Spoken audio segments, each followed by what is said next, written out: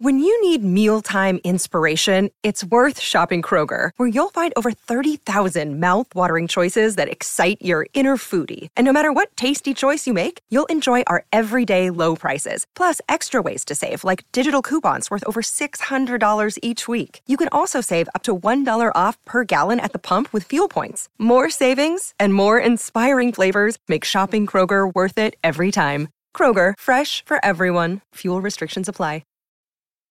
This episode is brought to you by Snapple. Want to know another Snapple fact? The first hot air balloon passengers were a sheep, a duck, and a rooster.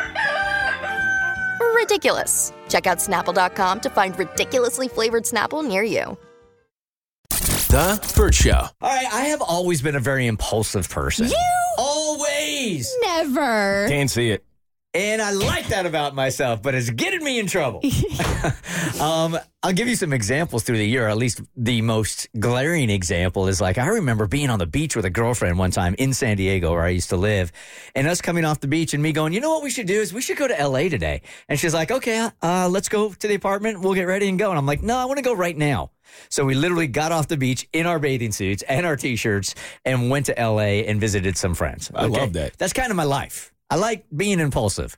It's great for when you're younger, but when you're older, it could cost you money and it could cost you time if you just don't take a breath before you make decisions, right? 2 in the last couple of months.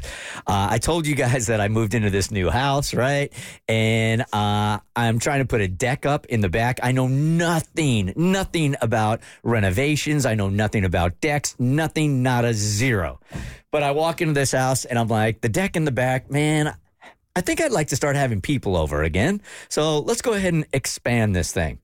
Which I saw it. And I mean, an expansion made sense. Because of the size of your backyard. Right. And it made sense. I also have a friend that has this really great backyard that is his sanctuary. I've never had that in my life. So he can go out there and he's got like this fire pit. Kristen knows who I'm talking about. He's got this fire pit. He's got a jacuzzi where he sits and he watches football games from his jacuzzi. And it's kind of his place. I've never had that. And by the way, I've never designed my own house before. I've never even put furniture in my house before. The women in my life have always made that decision. So all of this is new to me. Anyway, I get back on that deck and I'm looking at it. And they start running some measurements by me, like, if you want to expand this, it can be blah, blah, blah, blah, blah, blah, blah, blah, blah, blah. So I went big. Without knowing anything about really how truly big this deck was going to be in my backyard, I could have called Bert. He's my go-to contractor, Kristen's husband, right? Who would have probably dropped everything or brought Jimmy on over and would have taken a look at the deck and gone, dude, all right, let's talk about this. You literally live 10 minutes from us now. Right. 10 minutes. No. So I told them immediately what I wanted, and they probably just saw dollar signs in their eyes, and they're like, okay, we can start construction tomorrow, which I love. I want results quickly. So it's more expensive than I thought it was going to be, and it's hurt. It hurts. Second thing, I told you guys that I was very determined on this thing, that for 6 months after my breakup, I was just going to be with myself. I didn't want any other heartbeats in the house, going to enjoy myself and my time, right? No dogs, no heartbeats, no nothing. And it feels to me like every week I am challenged in my DMs by somebody else sending me pictures of puppies. Kristen. Kristen. Coming from in the house? Kristen. Well, I did it once. I just wanted to make your day. They were real cute. Oh, these little English bulldogs that were just so cute, which I think are the cutest little puppies ever, right? But even before that, last week, a listener hit me up with a picture and a link on over to an English bulldog in South Carolina that is looking for a good home to adopt, right?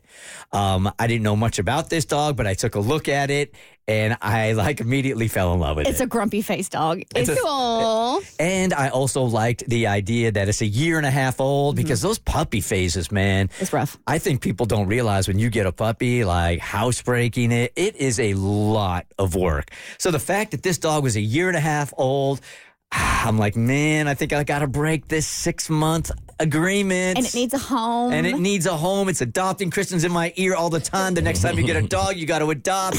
And this dog's name was Dolly. Like Dolly Parton, who I adore. Right? So without She's a grumpy Dolly. It's so cute. Grumpy Dolly, man. Oh, she's got the greatest little markings, right? So I don't even think about it. I immediately apply for this dog in South Carolina. It was immediate, man. I couldn't get off the DM fast enough to go to the link and try to adopt this dog in South Carolina. So I immediately send it out. Now, what I didn't think about in this time was that we've got Bert's Big Adventure, which is going to take 5 days this week. Because I legitimately, when I sent that application out, as soon as I was thinking in my head when I got an answer back from them, I would immediately go get the dog. Like I was going to get in the car if they texted me and go to South Carolina and get this dog. Well, we've got Bert's Big Adventure. I got a couple of vacations coming up. And I'm also doing a renovation on my home, a renovation on the renovations. I wasn't thinking of any of that when I applied. Now, I get a text back from the adoption agency on Saturday that says, hey, we are interested in talking to you about Dolly. And I am over the moon.